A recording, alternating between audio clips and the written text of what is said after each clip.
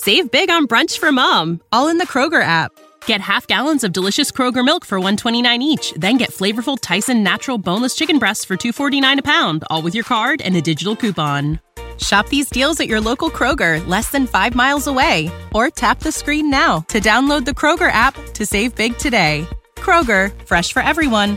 Prices and product availability subject to change. Restrictions apply. See site for details.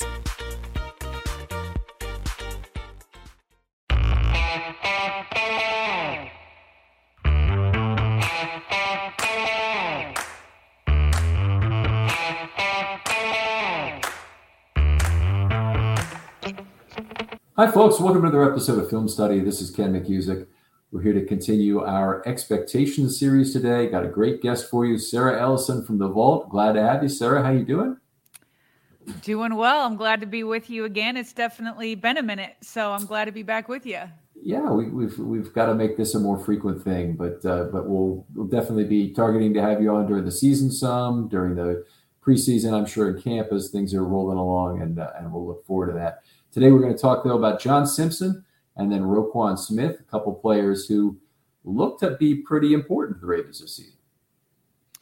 Obviously, yeah, I think Roquan is obviously, I don't know. I feel like he's maybe supplanted everybody else, become the heart and soul of the defense, maybe even above Marlon Humphrey there. And that's not to discount Marlon. It's just to say how great Roquan has been in a short time here. John Simpson obviously could be important if he ends up winning the starting left guard job. And even if he doesn't, perhaps a backup guy, but there's nobody winning the job there yet. So yeah, he could be pretty important. Yeah, absolutely. So let's start with Simpson. There are a lot of things about him that are very strange. Obviously, a guy who comes in from Clemson. He's in his fourth year now, still only 26 in August, but he will be an unrestricted free agent after the season. So this is kind of like a 1-year rental in a way. They don't have a lot of time to figure out what they have or who they have with John Simpson. One thing that's unusual about him is he's got really left tackle size, which is something that we get into a little bit. At 321, 34 and an 1/8 inch arms, terrific size length combo. One of a very large group of fourth year players. So the Ravens risk losing him. But I want to get back to that size for a minute, because I think that's going to be very important playing next to Tyler Linderbaum. Yeah, I mean, Tyler is obviously a smaller center, does more with his speed, getting out in zone, never stopping, getting to different levels, all that type of stuff. So being able to have two bookends with Zeitler, a pretty big dude, and then maybe somebody like John Simpson, although I was looking at his size compared to Cleveland and Saleh, and Cleveland's like huge compared to these guys, both in height and weight. So it seems like either way, Linderbaum can get some big guys next to him at the left guard spot. But yeah, go ahead. They're definitely choosing among some large players right now. A smaller player who they talked about at one point was McCary going there, and I think that probably is not the right fit in terms of that. I also think there's risks of having McCary at left guard that then he's not available to play tackle when you need him. And the tackle situation is so barren behind Ronnie Stanley right now. You almost have to treat a loss of him like a loss of Lamar Jackson, almost in terms of the Ravens offense. Oh my goodness. I mean, yeah, I don't feel great about the tackle depth. I don't know who Falele is yet. So yeah, losing somebody like Stanley would just be, I mean, you have to protect your quarterback. You have to. And Stanley, I think we started getting back to an all-pro level. So I have a question for you on John Simpson. So some background on him that I certainly didn't know until I started preparing for this, that maybe your listeners might not also know, because when you started out, you said it's really a really weird situation, and it really is. So I'll give his background maybe for the listeners who may not know it. at least in the NFL. And then I've got a question for you at the end of it. So obviously, as you said, 2020 fourth round pick out of Clemson, decent rookie year in 2020, starts all 17 games in 2021. All right. So going into 2022, he loses that starting role. I think he has it for 1 or 2 games and then loses it to Alex Bars, I think his name is. Okay, so some background to that is that he was in a draft class that was selected by John Gruden and Mike Mayock, right? And they bring in McDaniels in 2022. So then his cut, them waiving him was totally bizarre. It was like in week 14 or so. It was that meltdown game the Raiders had. They're playing against the Rams when Baker Mayfield comes in, like out of nowhere. They melt down at the end. Next day, so that game, Alex Bars gets injured. He played. Simpson goes in, right? Simpson goes in, I think has something like 50, 52 snaps. He's cut the next day. So I'm like, obviously haven't watched the game, certainly didn't enough to like look at his tape. It's crazy that he did lose the starting job within 2022. And then even more crazy that he gets cut because it's like, he's still on his rookie deal. He's like $1 million a year. So my question to you is, because I tried to look into some content creators similar to what we do. I heard people say he didn't deserve to be cut. It seemed like heads needed to roll the next day for such an embarrassing loss. And McDaniels is still getting rid of the old regime's draft picks. My question to you is, have you watched film on John Simpson? Because I want to know his background. Is it that he got caught up in a bad situation with the regime change at the Raiders?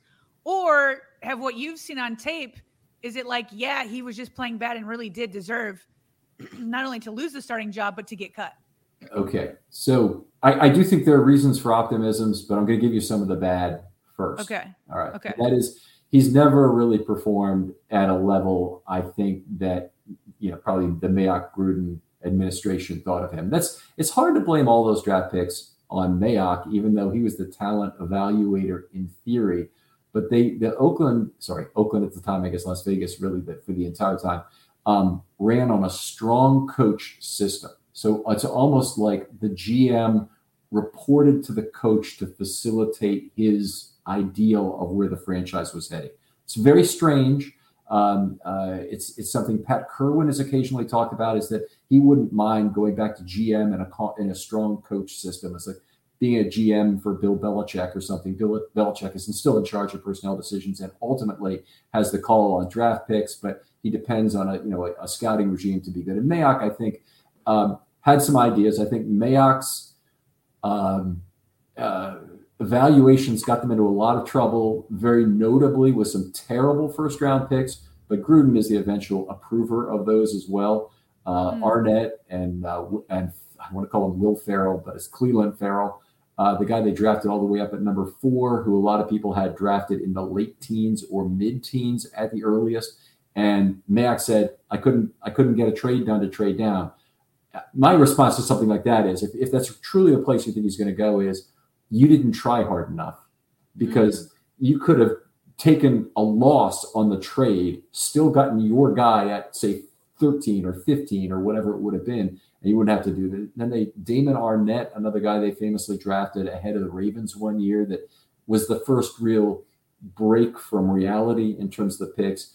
So Simpson, a guy, I really don't know that he was drafted too high in the 4th round originally relative to thoughts. I think Mel Kiper thought very highly of him at the time, which is my recollection. I had him ranked as a number 2 guard, if I recall. If I'm getting that wrong, confusing that with another player, I apologize for that, Mel. But he really did not work out at the NFL level for a few different reasons.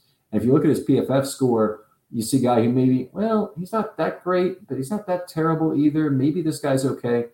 One of the big problems with that is John Simpson's biggest problem has been flags. He's been penalized more than virtually any other guard in the NFL during his 3 seasons on a per snap basis. So to give you the idea, 1,545 career snaps, 17 flags. Okay, that's over 1% that'll get you of benched. plays. Yeah, that'll get you. That should get you benched. But it's worse than that, because I make the point on this show a lot that 5-yard pre-snap penalties, specifically false starts, could be delay of games that a center is involved, but specifically for a guard, it'd be a false start, are not that serious. It's 5 yards at the only, automatically, no loss of down, 5-yard difference. Any post-snap penalties give the defense the option of accepting the play and are much, much more serious. His 17 flags, 2 false starts, 13 offensive holding, and 2 personal fouls. That will do it. So if you're looking for the explanation of why John Simpson was out in Las Vegas, that's got to be reason number one, is that they just could not get that cleaned up over his period there. And he did, in fact, have a flag. I just looked in his last game, if you were looking for a trigger reason why he didn't. But he hadn't played since week 2. He plays again week 2 or 3, and then he played in week 14 and got back on the field. Then he has another penalty, and they probably had their fill already at that point. Yeah. And was that one flag in that week 14 game, or whatever week it was, his last one, was that a post-snap foul also? Yes, because every one of his penalties that year was. So it was might have been a personal foul, and that would have really been the kicker. Let me just check that up while we're going through this. But if you go to NFL Jesus, that has the by game penalties. But let's not hold up the show. Yeah, we don't need to get to. We don't need to hold it up. But there were nine of his penalties either declined or they stalled a drive. And basically, a decline penalty typically stalls a drive as well, because you're usually in a pretty sure situation. You've got the better deal on defense if you decline, say, a holding penalty or whatever. And usually that means a drive-ending play. So as the more offensive line guru that you are, compared to me, obviously. So when you have a guy that is getting called for holding a lot, is he losing battles, or is it bad it's not bad technique. It's like, okay, here's what I didn't do, Sarah, and I apologize for this, because you've got exactly the right question on this, is how do you accumulate all those holding calls? Also, how do you accumulate 2 personal fouls? I want to know that, because that's just usually stupidity when you get those. But the holding calls, I didn't go back and look at each one. So what I want to do is see, are they coming on run plays where he's trying to maintain his block as the player moves out of his frame, such that he gets in that usual position? It's usually a matter of losing position too, relative to that player, such that he's got to give up on the block, and he doesn't do it. So that's a common way. And tight ends oftentimes will pick up a lot of holding penalties that way. Linemen are usually taught to be pretty careful about that. So they lose fewer of that type. And the other possibility, he's just getting beaten inside on pass protection. And if that's happening, then his pressure rate is understated by the number of penalties he has, in which case, and that's probably at least true to some extent, and he's having to make emergency holds to keep his quarterback upright. Oof. And well, this obviously isn't, making anybody feel too good, unless he's just turned things around, in that neither Cleveland, they're given, obviously, or they actually, let me start with this. Have you been out did you get to go to any of the mini camp? None of that. I haven't been there yet. Still working on that, but Sala was at left guard for part of that. And of course, none of this is in pads. So I think they're trying to get a look at some people. Cleveland played a little right tackle, as I've heard it. Simpson's played some left guard. So we'll see how this plays out. I don't think anything is yet determined. And a player like Simpson, who looks like an Adonis at left guard and plays like, Grabby McGrabberson, is gonna, is going to have some frustration that accumulates with coaching if that continues. Yeah. But I do think that's one of the reasons for optimism, is that the Ravens coaching on the offensive line in particular is outstanding. And their system is outstanding. And we're going to talk about Roquan Smith a little bit later, but he's a guy who stepped right into a Ravens defense, which had a great scheme and played at a much higher level than he had in Chicago. Forget the he was as good as they expected. I mean, he was as good as the Bears hoped he would be out of Georgia when he came to the Ravens, and he never was that good with the Bears. And he had consistent problems with his play. So, right, anyway. right. Well, it's interesting. So yeah, I guess that's the reason for optimism, because I mean, if he is winning a starting role by year 2, you think that there's obviously something there to work with. And I feel bad. I wish I could give more to your listeners on analysis, but like I literally have not seen him. Like I just haven't. I do plan out. I should be there the first day of training camp, so I'll definitely get a look. But so all I can do is take from the guys that are there. There's very few guys that are there and can evaluate the offensive line. So it's interesting to me that it's, the Jeff Zrebiec, who I trust more than anybody out there, saying that he sees John Simpson as the favorite. Yeah. But as you pointed out, pads have not come on. So that's when you're going to find out if he's cleaned up, holding, he's able to hold his own, all that kind of stuff, and if they can coach him up. It probably will take live fire for me to believe that. There's a lot of brother-in-law play during camp on the offensive line. You don't want to really beat your guy too badly. You do want to try some things, but you don't want to beat your guy too badly. You don't want to really, in some ways, not let the offense run their offense. There's been a complaint of Joe Flacco's. The defense just treated them like the 3-year younger brother that they were, and beat them all over the football field in some of these scored practices they used to have. Remember? So anyway, I think they've discontinued that practice. By the way, I don't think that's going to be around. It wasn't the last couple of years. So anyway, I hope it's not around anymore, because I don't think it was giving them the result they wanted. But let's go back to some reasons for optimism, if we can, about Simpson. Yeah. So he's still a young guy. Still in year 25. 4. Yeah. Playing at 26 in August, but he's playing for everything this year, because this is his contract year. If he were to have a good year, start the whole year, keep his nose clean, play well, nose clean, I mean, if you're a penalties, then he's a candidate to get a pretty decent contract if he does it. His absolutely ideal size and length for the left guard position. In fact, he'd be a great right guard if he can combine that with the upper body strength. And I haven't really got a handle on that yet. I think, Voorhees looks like a tremendous upper body strength prospect. Can't say that Simpson is exactly the same guy. If you look at Simpson in pictures, though, I mean, he's a huge, massively well-built man from top to bottom. Has that kind of Michael Orr top to bottom squared off frame, I'll call it, meaning he's not exceptionally sand in the pantsy, which they like to see with a lot of guards anyway, but he's also very well built top to bottom. Probably more of I would have said a right guard prospect, because that position more often has to torque a defensive lineman, turn him and pivot through the hole to allow the other blocks to flow through in a power scheme. So I would have thought, and most power schemes are right-handed. So Zeitler is very good at that. Yanda before him was outstanding at that. And, it would have made sense to get Simpson to right guard, I would have thought.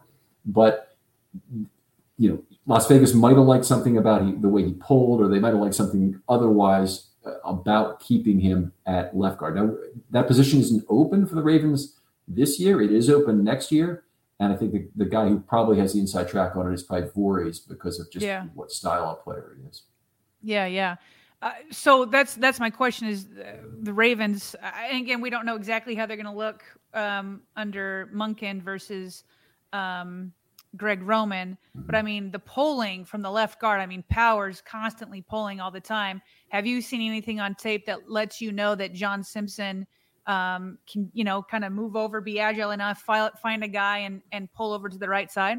I mean, Las Vegas pulled a lot less, and I would need to do a very detailed analysis in terms of footwork and watch like a huge number of pulls to really be satisfied that I was there. So I think the answer is no, but I also think that the Ravens offensive line coaching is so good that they've been able to work with some players who didn't have that kind of a pedigree for naturally having the agility to do it. And so players like Salah, I've been told has looked smooth in terms of others like Hurst and Bozeman in particular became very good pullers, and they were system guys. They just knew how to use their feet right. They knew the dance steps, and sometimes more importantly, the center knows his first steps correctly so that there's no trip up risk there. That's where a lot of it really exists. And if everybody kind of knows what they're doing, you shouldn't have a big problem. If you go back to old Ravens teams, The guy who really had a lot of problems, the two guys who really had a lot of problems playing together were Mike Flynn and Kedrick Vincent. They had a tremendous amount of footwork issues playing together, and it just showed up all the time. They were tripping over each other. There's one really famous play where both of them on the same play stepped on Kyle Bowler's feet, each on one foot. Wow. And you think about how hard that is to do in terms Poor of how Kyle's already trying to figure out how to play the NFL game outside of having his offensive lineman step on him. That's hilarious. So it was one of the funny things. So I think the whole coming to the functional line, in terms of how the coaches, but also it's a line with good continuity. The returning 4 starters, these are guys who certifiably know how to play offensive line well. Linderbaum is what happens to Linderbaum this year is going to be highly dependent upon that left guard, I think, because Linderbaum's weakness is pass blocking. There's no secret there. His strength obviously is run blocking. I don't think that'll be a problem at all. And he also had a lot of problems picking up stunts and picking up blitzes last year. So what that means is that the left guard really has to help him out with that A gap to try and help him pick up those. Well, last year, Ben Powers, who was one of the highest rated pass blocking guards in the entire NFL, scored equal to Zeitler on the year for me overall. So very, very positive in terms of his play. Got a big contract to deserve it.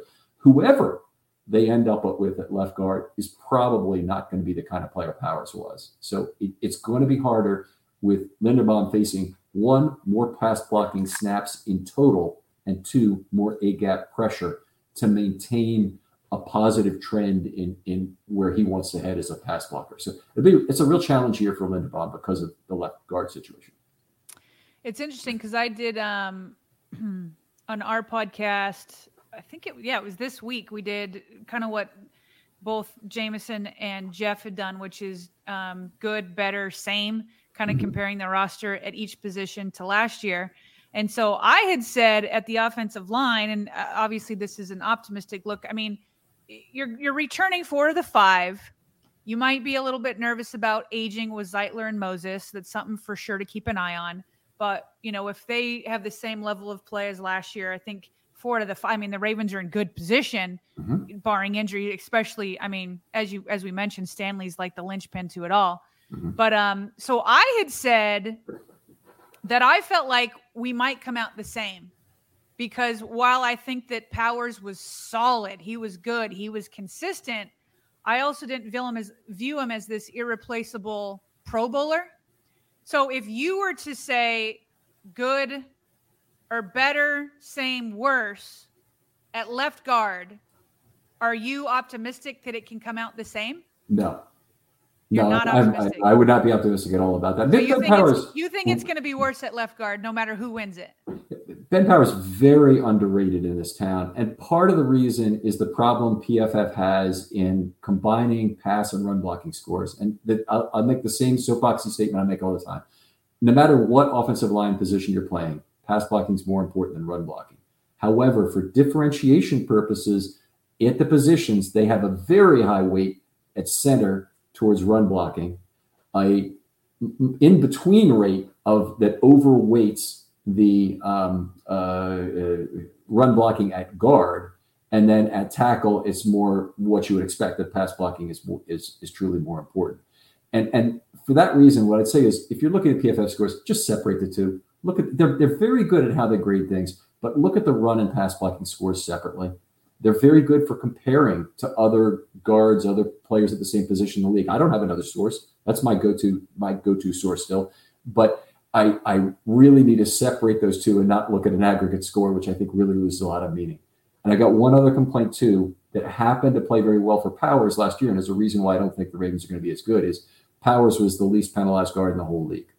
And if you're replacing him with John Simpson, you have a very different situation, probably.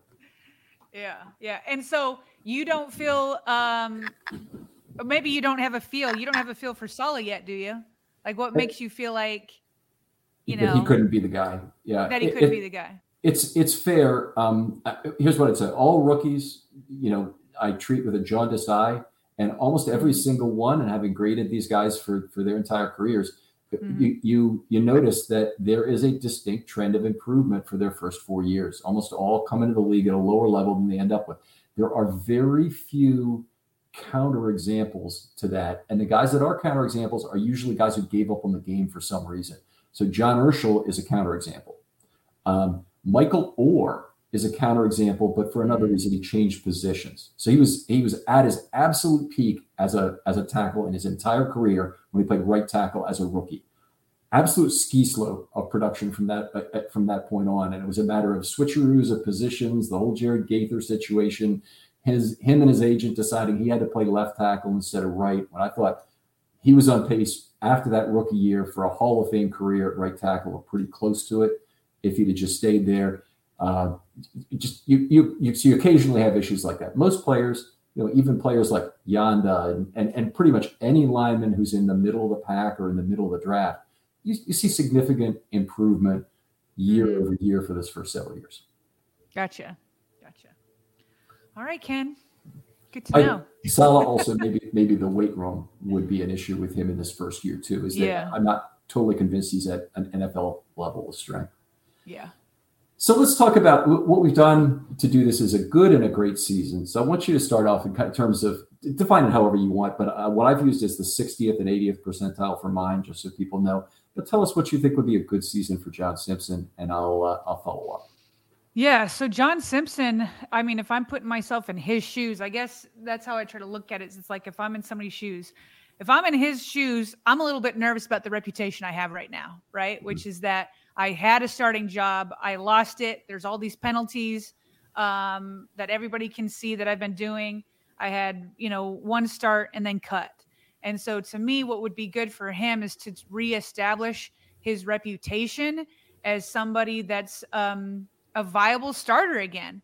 And so I think it would be, for good if even he could push it to where he's opening up the season to be in a rotation in that starting left guard spot, to put some more film for everybody, for the league to see again. And then, great would be if he wins it, but good is if he gets to the point where he's had the coaches be like, you know what, he's earned enough to at least be in a rotation to start.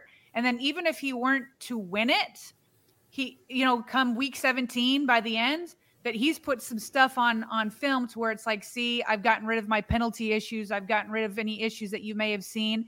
And I am a viable offensive lineman that can be re-signed after this season. Okay. So you're very much in the same spot I am. I'll just read mine verbatim because you said it so well. But I'd say avoids mistakes to stay in the left guard competition is no worse than the second option on the totem pole. Plays at a league average level in rotation or as a backup due to injury. Reduces penalties and improves technique with good line mates. So just so people know, you did not send me your show notes. No, I did not know that. You did not. I did not send it. You did a great job there of putting it together. And let's talk about a great season. You said it's obviously that he wins that left guard job. Talk about that a little bit and what that might look like. Yeah. So, I mean, great season. And I hope, let me put it this way. It's not that he just wins it, because you could win it because Cleveland once again is disappointing. You could win it because, as you said, Saleh just isn't ready for NFL action as a rookie. He's got to put on weight. He's got to learn, the NFL game. So to me, to be great, it's not that you just win it. It's that there was a strong competition and you won it. Mm-hmm. And then you are able to win. And then you are able to start 17 games. Oh, okay. That's a big condition there that you just tossed in there at the end. I said wins the left guard job over Cleveland. Saleh takes a big step forward under good conditions and coaching. So nice continuity he's going to be working with. Good coaching in Dallas Sanders in terms of cleaning up stuff that he's doing wrong right now, particularly with the penalties, but also with other pulling technique and whatnot that he might or might not have done well in Las Vegas.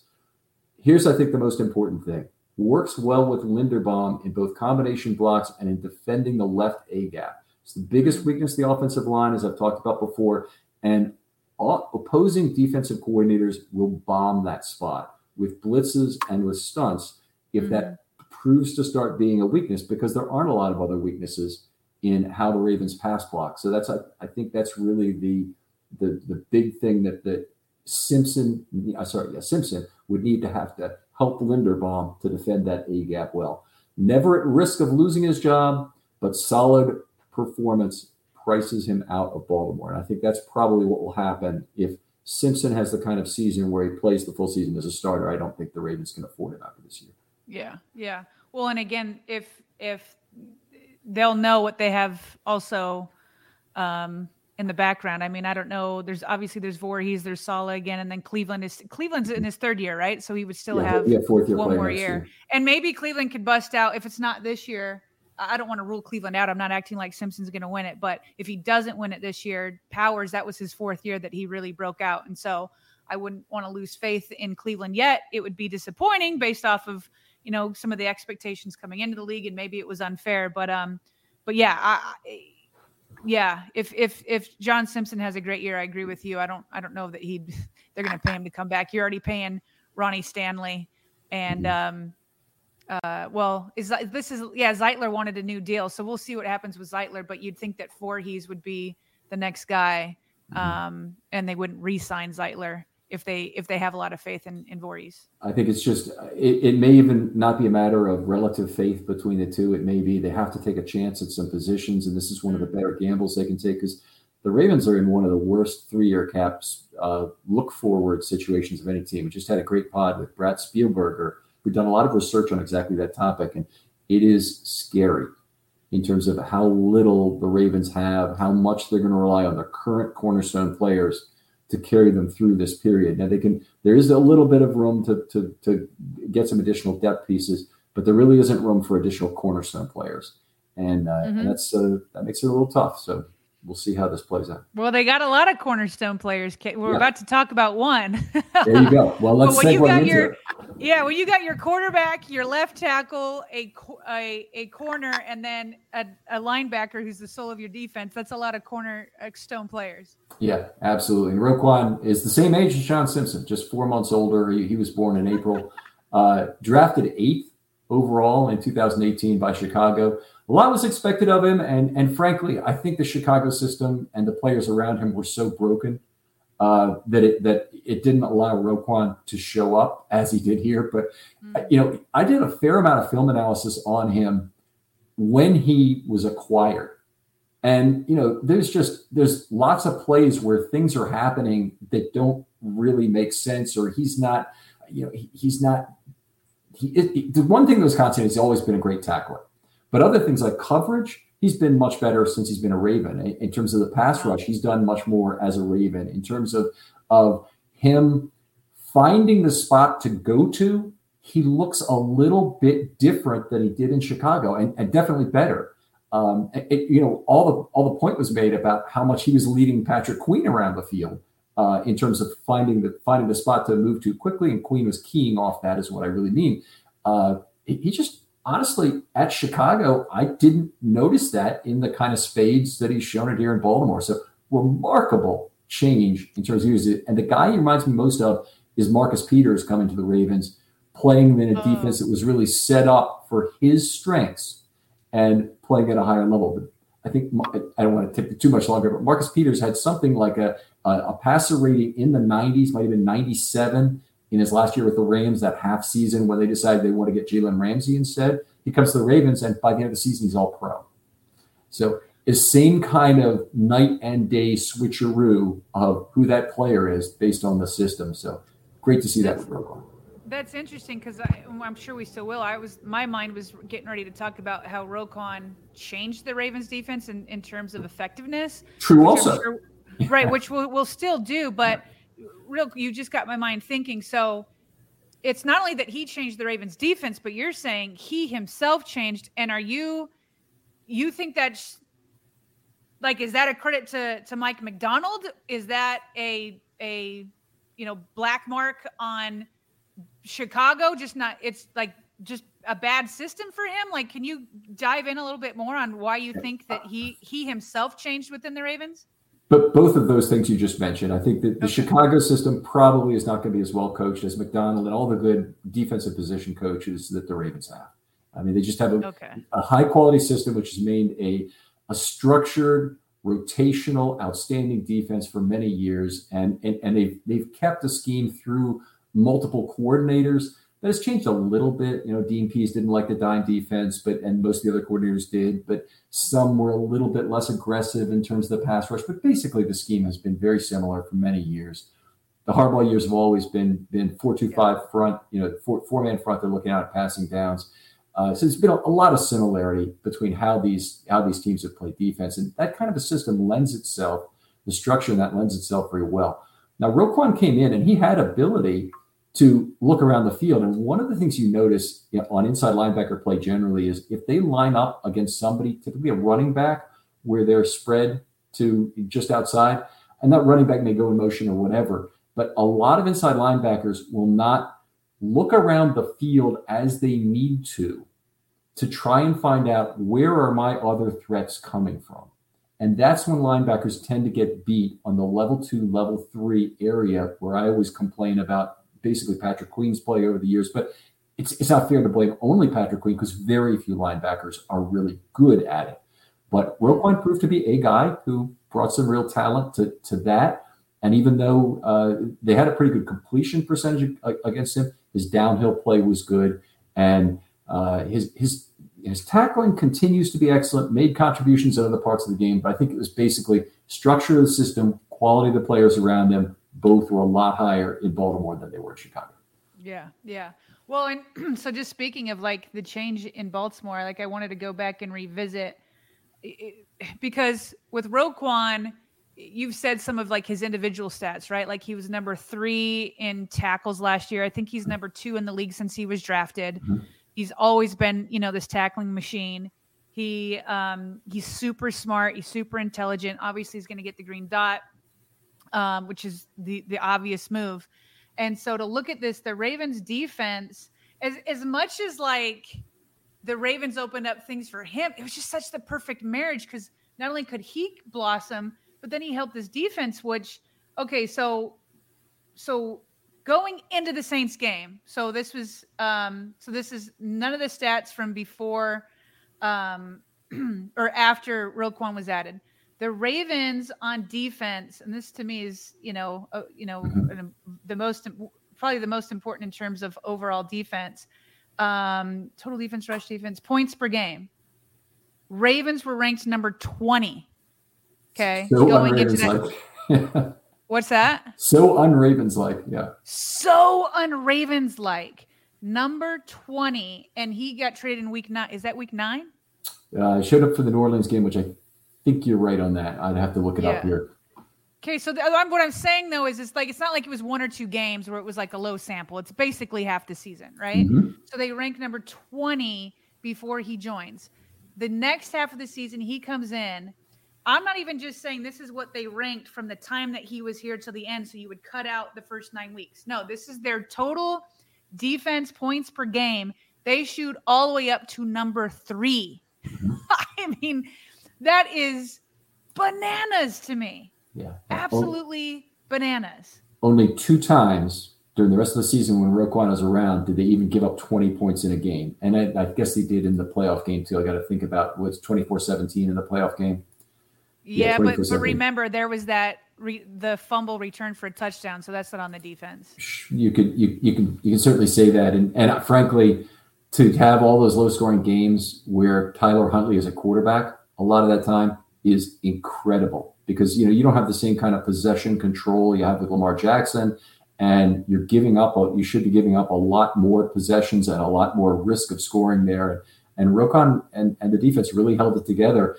I think that's really why, so many of the players were down on how the season ended, is that they know that the Ravens were so damn close. I mean, they were Lamar Jackson away from being a very serious Super Bowl contender last year.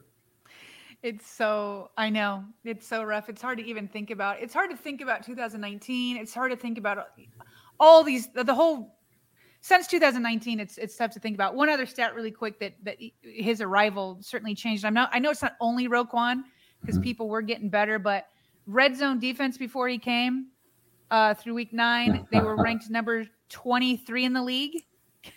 Okay, 61.3% giving up touchdowns. By the end, they were number 3 in the league at 46.4. After Roquan, they were number 3, or for the whole season, they were number 3 after. For the whole season. So that's why I'm saying these stats that I'm giving you, it's not week 10 through 17. It's week 1 through 17. It's week 1 through 17. So I'm saying that's much harder to change. It's not like here they were with Roquan, throw that all out. Here they were after Roquan. No, this was their defensive ranking 1 through 17. So that's even a bigger jump, knowing that you still have those bad numbers in there. He brings them all the way to number 3. Remarkable. It's remarkable. Yeah, it's absolutely remarkable. That's great research. It's the kind of thing that I probably should have tried to be prepared with in terms of just how much he improved the team defense, because I think that's where a lot of the Roquan effect was. Yes, he didn't take over the green dot. Still had Chuck Clark. I think the green dot for him will be calling a play on the field, and that's great. How I look at his on-field responsibility is more of front 7 alignment. So he certainly got it, whether it's Queen or Simpson. That's going to be a cat to herd at that other position. So he's going to have to make sure that player is in the correct position. But all the front guys, you often see an inside linebacker, usually the Mike, will walk up to the line of scrimmage and pat a defensive lineman on the fanny, and it usually means move one gap over. Either he sees something about motion, or they're lined up improperly for the way the offense is lined up now, and it's that sort of alignment that you really hope Roquan can deliver on field. And then during the play, I mean, he leads every play if he did what he did last year again. I mean, he directs others by his own actions to the gap and the point of attack. Yeah, and I have a question for you that's off topic, but I still want to do it on air. So I'll leave it. I don't want to go down that rabbit hole before we finish on Roquan, but I do think that Roquan kind of affects the question I'm going to ask. But so I was listening to Chuck Pagano. He was on Glenn Clark's show. It was either last week or a couple weeks ago. And Chuck Pagano obviously was a coach in Chicago. So he's coached both Ray Lewis and he's coached Roquan Smith. And I thought that Glenn Clark had a great question for him. He's like, people will ask the Ravens all the time, why are you spending $20 million a year on an inside linebacker, such an undervalued or a less valued position? Money's going to quarterbacks and then people who can protect a quarterback and who can go after a quarterback. Like, can you explain? He's like, people just don't understand how it just changed the Ravens defense. They don't understand it. And he was like, can you explain it? And he said, look, after working with Ray and after working with Roquan, he's like, you cannot put a price tag on the intangibles. Like, there's something about him, and Ray Lewis is even still another level from Roquan, but so I'm not saying they're the same. But what he was saying is, like, as a coach, he's like, I cannot explain to you how valuable it is to have essentially another coach on the field. Right. He was like, you just can't put a value on that. He's like, so I can put together a game plan and I can bring it to Ray or I can bring it to Roquan and I can say, what do you think about this? And they'll like either confirm stuff or totally rip it up or be like, coach, this isn't going to work because this and this. And it's just such a different feeling to talk to a player who is so smart that there's as smart as like the defensive coordinator, but is in the battle. And he's like, you can't put a price tag on that. The intelligence, the versatility, the physicality, the being able to have him on all 3 downs. He's like, there's so many linebackers that you have him on for the first 2, then you got to bring somebody else in for the third. He's like, these are all things. He's like, so the league can undervalue that and not pay it. But he's like, obviously in Baltimore, they've proven that it pays dividends when you have another coach on the field, and it doesn't matter that it's inside linebacker and that the rest of the league doesn't value it, because we've seen proof for decades the massive impact that it can have that you just can't put in a statistical number. Yeah, I would agree 100% with that. I think there's so much else in terms of what Roquan could bring to this team and what Ray did bring to this team in terms of being a North Star for work ethic, say, for accountability. I think they got a lot of that from Calais Campbell. I think they got some of it from Justin Houston, in terms of a veteran presence who really told people how seriously they have to take football. I mean, I think one of Ray Lewis's comments over the years was, to kind of put off marriage until after football. There's a lot of good reasons, by the way, why football players should do that, but a lot of good financial ones. But in terms of play, I heard Eric Weddle comment on it too once. They asked him, I think it was Hayden Hurst was coming in for his first camp. And he said, "You got a girl here?" And he said, "No, not yet." And he said, "All ball, huh? That's great." And it's just it's exactly the kind of thing you'll like to hear. It's a 12-month-a-year job, and family, as much as I know you love your family, and can be a distraction from really making professional advancement. Well, yeah, I'm going to disagree with that, but I get your point where it's just like you're all in and you're not distracted, but there's a gazillion things that can distract players. And to me, family's one that can keep them away from the bad distractions. Okay, good point. Very good point. Yeah, I agree with that. Yeah. So, but I will also say to your point that it was even more. So when you talk about a mentality, right? Or if I'm here working, so you should be here working. Like he was here for football schools, not just like the OTAs, but football schools. So that's a level that people are like, oh crap, Roquan's there. Maybe I should be there. Then on top of it, and I think this plays into the red zone stat that I just talked about. How many times did the Ravens defense melt down in the fourth quarter? Yeah. And so like, even when in that Ray Lewis era, when a team actually somehow found its way into the red zone, as a spectator, I'd still be like, what? So what? So you got a field goal. Like, because it was like, I knew Ray and Ed were down there, right? It was like, just because they're in the red zone, that doesn't mean nothing in Baltimore, right? Whether it's a field goal or they could force a fumble, they could get an interception, whatever. And so like, I've had Roquan on our show at least once. And I've heard him on other stuff. He's not as loud as Ray, but when he does talk, he's just as arrogant as Ray was. Mm-hmm. He wasn't as long-winded, but and I don't even know if arrogant's the right word, but it was like when he says, "We want all the smoke. We want the Bengals back. We want the Bengals back." He doesn't care that that's locker room fodder. He doesn't care about that at all. He's like, "Bring us the smoke. We should have won that game. You're lucky that you got, the fumble return." Or he's like, he just talks so big. And that's a bad thing if you're like a rookie and you haven't proved yourself yet. But when you're a guy like Roquan that backs it up, that kind of talk, it changes the mentality of your defense. It's like you're out there on the field and you're not like shaking in your cleats. You're like, look at Roquan. He knows we're going to stop it. So I know it too. And so I think that even that, it's like you said, it's not just the smarts. It's not just the intelligence. It is all of that. But it's also like this mentality that Ray had that it was like, no, this isn't happening in our house. Yeah, there needs to be at least someone on the field who does that. And not everybody has to be that kind of a vocal, fire the team up leader, but a team can really benefit from that. Terrell Suggs did a lot of that for the Ravens. I think in terms of what he did. Ed Reed, not that kind of leader, but a great positioner of the secondary from the back end. And Eric Weddle, I would say not really that kind of leader, but he was a pretty good positioner of players in the secondary.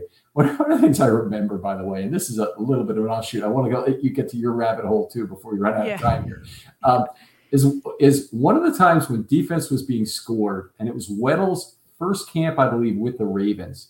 I suddenly hear this, the offense is on the field. Well, both obviously the offense and the defense are on the field, but the one of the defenders from the sideline or somebody from the sidelines goes, "You look like the Bad News Bears offense, look like the Bad News Bears." And it just would not stop. And I said, Dusky's standing next to me, and I said, "Who is that? Who made that comment?" He goes, "It's Eric Weddle." And it's one of these things that it's like, wow, I bet he's gonna have a talking to about that, because it's just something that I love the trash talk in those practices. Yeah, that was a trophy. Tell me about your rabbit hole, and we'll finish up on Roquan here first. Okay, so my rabbit hole was this. So it has to do with the cornerback position, but related to Roquan in this, that The Ravens were reportedly in on Amos, right? I don't remember his full name, who went to the Jets after Chuck Clark. Poor guy. Wish him the best. Right. He had 2 visits, I believe, reportedly in Baltimore. Do you feel like, because we keep talking about who's going to be the third nickel, do you feel like, I don't know, could there be a safety signing, or could there be something with Roquan now having the green dot? Is there something where can Kyle Hamilton be the nickel? I guess I'm just wondering your thoughts on the nickel corner and what could happen there. Just was on the radio talking about this morning, and just so in a pod last night. So there are, I think the Ravens have 4 legitimate options. They are 1 player at least, frankly, short in the secondary. Outside cornerback depth is terrible. Slot corner, if they don't play Hamilton there, is terrible. Pepe Williams is the best guy they've got. And honestly, I don't think he's good enough to enter a season if you're trying to win a championship. That's a very important position. At safety, they have Geno Stone as the backup. It would be a fine, strong safety. He's really a free safety, but that's okay. Play cover 2 on the back end. That's exceptionally what he would do exceptionally well. Filled in for Marcus Peters last year and was very good. So I think if you're talking about who's their next best defensive back, I think it's Stone. So that would say, well, why don't we just move up Hamilton and play him at slot corner?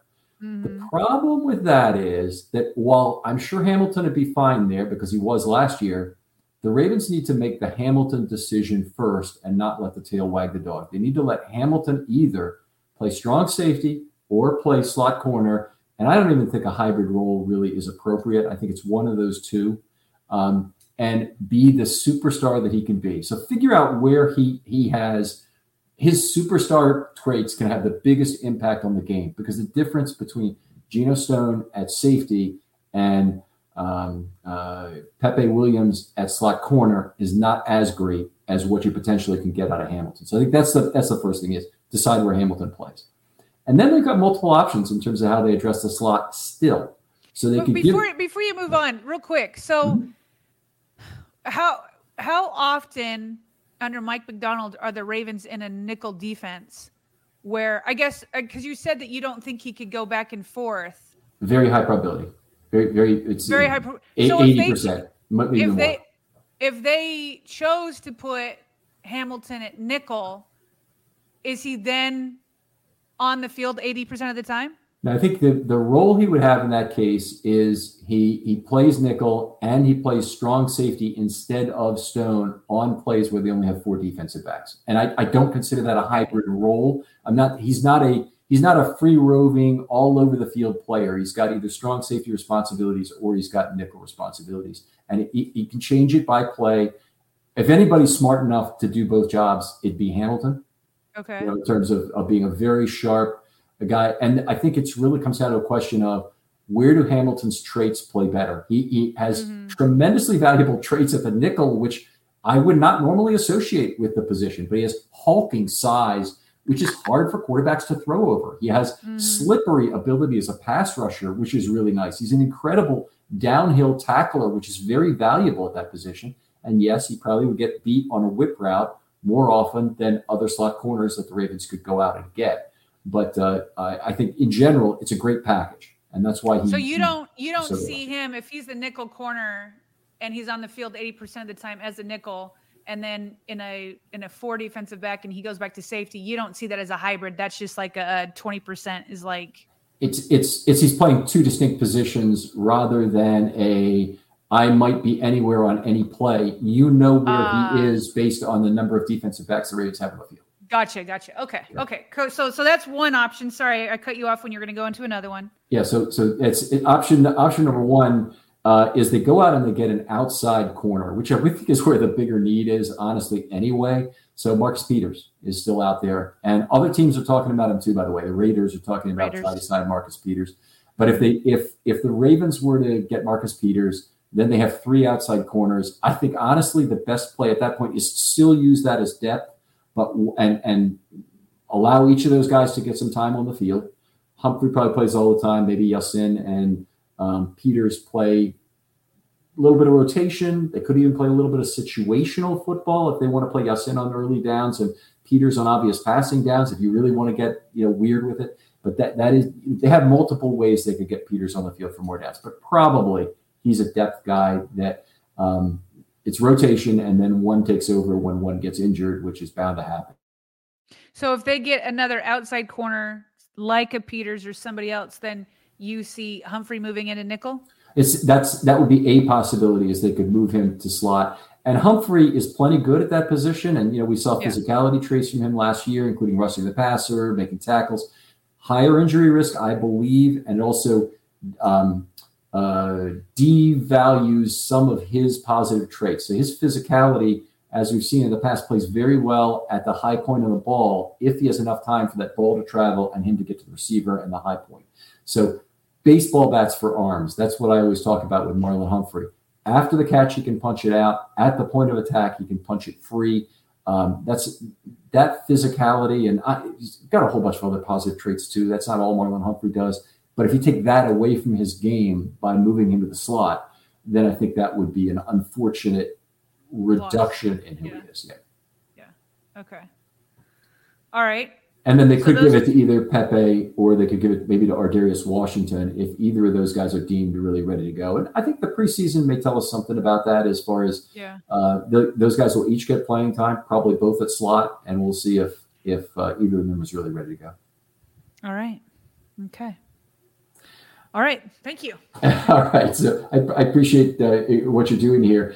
In 2023 for Roquan, going back to him, take over the green dot, on-field leadership of the front seven. We talked about that. Continue with outstanding reads, and I'm talking about run reads, but also pass reads in terms of figuring out how far he needs to drop and where his threats are coming from the field. I'd like a slight improvement in his coverage results from last year. Caught 30 to 34 balls against them, and the yards per target were not good. I think it was 8.7 yards per target. It's the only negative in Roquan as a Raven. He doesn't show up as a bad coverage player by PFF factors. And typically, inside linebackers are responsible for covering running backs, who typically catch almost every ball that's thrown to them if it's a screen pass. And then it's a matter of them making the tackle. So it's not fair to judge him by the completion percentage. What was a problem was a few big plays happened on his watch, and that I want reduced. Is this your good season, or you're just still reviewing that's me looking at 2023 and saying that's something I'd like to see. But you go ahead with your good season if you'd like to start us off. It's funny with Roquan, because he's already set the expectations so high that it's like what I want to say for good is really great, So, I mean, good is just, I don't know. Good to me would almost be a step back from what he did last year. You know what I mean? You're right on the money. Okay. It's like you're reading my sheet again. Okay. Yeah. I mean, good is like he's, I don't know. He's still good. He's still playing all the snaps, basically. Good is he's I don't even know how to give him a step back. Injury to me would be the biggest step back. I mean, maybe he would get worse in coverage. Maybe he had 5 or 4.5 total sacks. Maybe he has less sacks. Continues, as you said, maybe gives up some bigger plays. Maybe doesn't have the effect on the whole defense that he had. I mean, I don't know. I have a hard time seeing him step back. Yeah, I think that's fair, but I even judging what the 60th percentile is, if he were to play as good as he did on a per snap basis for the rest of last year, I mean, he's a candidate for Defensive Player of the Year.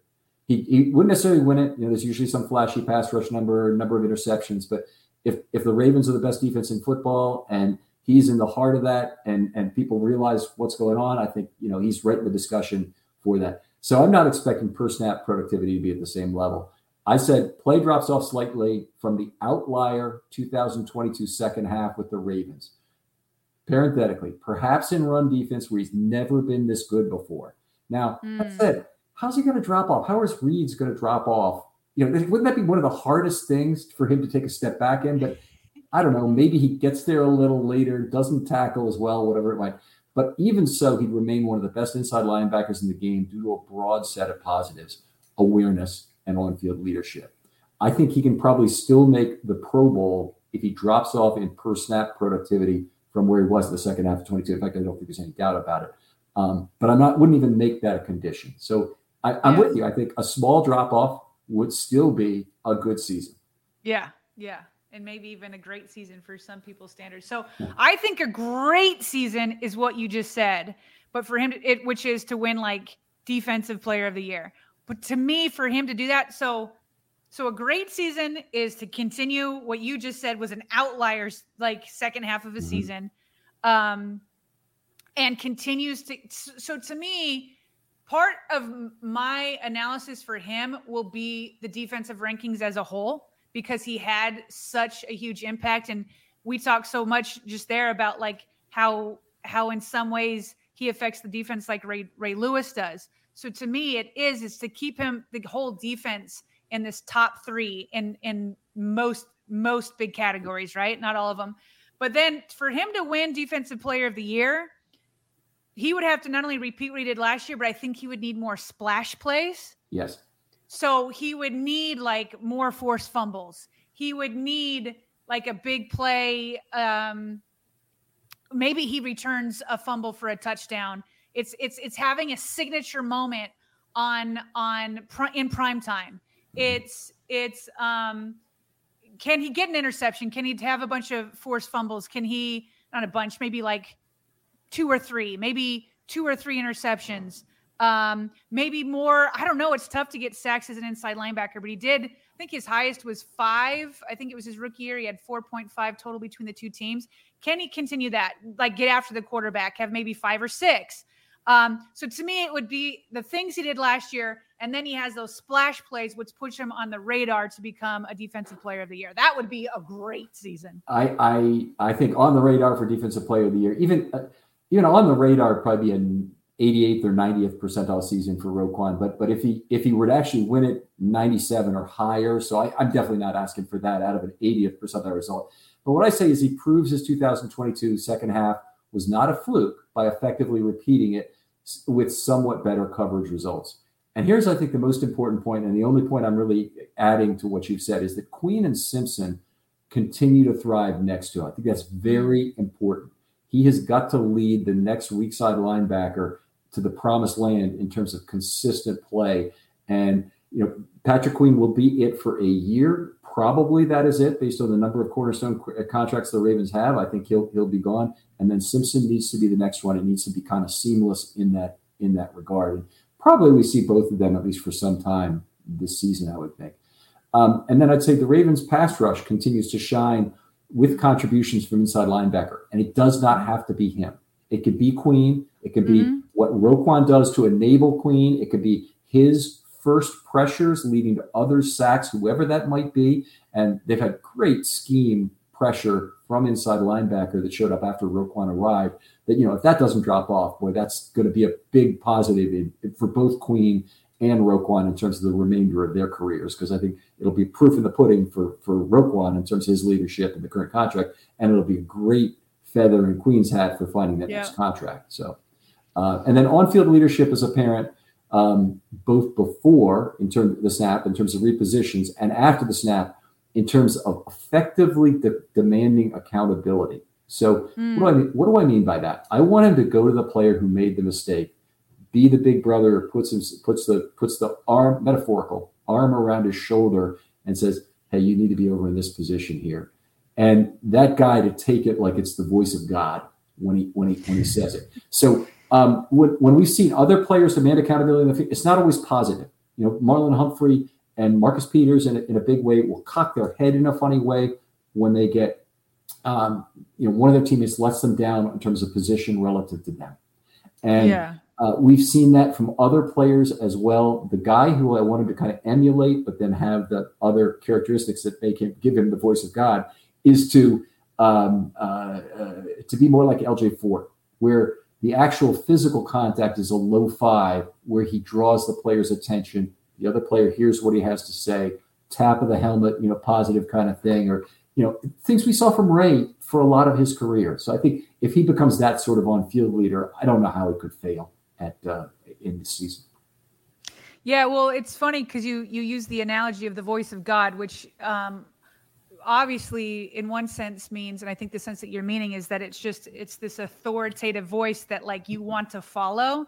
Mm-hmm. And the one you talked about with Marcus Peters where like you're angry, that's just like, to me, voice of God is it's like it's also like a respect thing. It's less about, oh, I'm afraid of getting chewed out.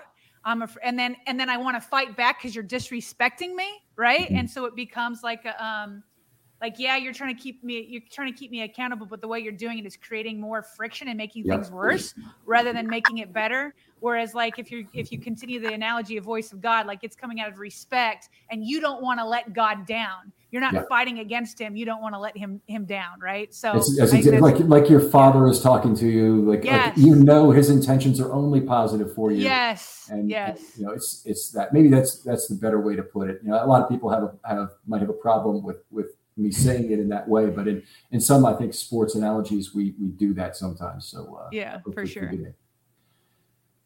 Absolutely fantastic getting to have this talk with you, Sarah. I miss you on the show. I want to have you back as often as we can during the season, and hope your show is going well as well. Tell folks where they can talk to you online or listen to your show.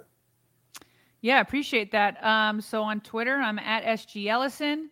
And then our podcast is wherever you get your podcasts, same as Ken. And we're also on YouTube, the Vault podcast.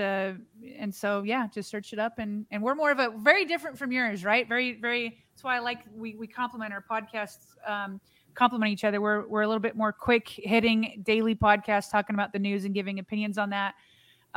So I love how our podcasts complement each other. We're both Blue Wire. So I love that we have that in the family. Yeah, we actually are no longer Blue Wire, but you're not? Yeah, we moved on to another platform, but we can talk about that off air. Yeah.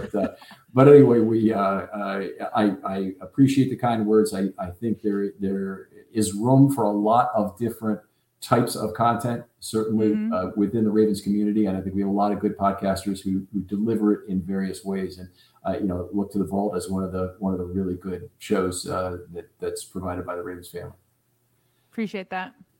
Other folks out there, if you'd like to be on a film study short, I have very much an open mic policy, particularly during the off season. Love to hear from you. Hit me up with a DM on Twitter with whatever idea you have.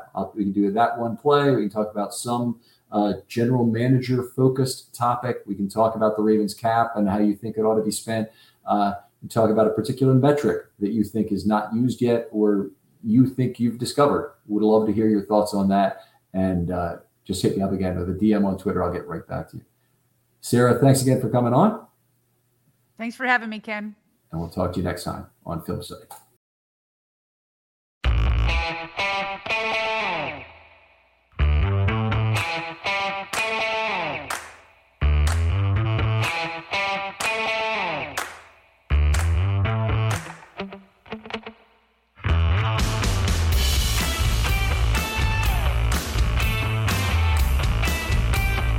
Save big on brunch for mom, all in the Kroger app. Get half gallons of delicious Kroger milk for $1.29 each. Then get flavorful Tyson natural boneless chicken breasts for $2.49 a pound, all with your card and a digital coupon. Shop these deals at your local Kroger, less than 5 miles away. Or tap the screen now to download the Kroger app to save big today. Kroger, fresh for everyone. Prices and product availability subject to change. Restrictions apply. See site for details.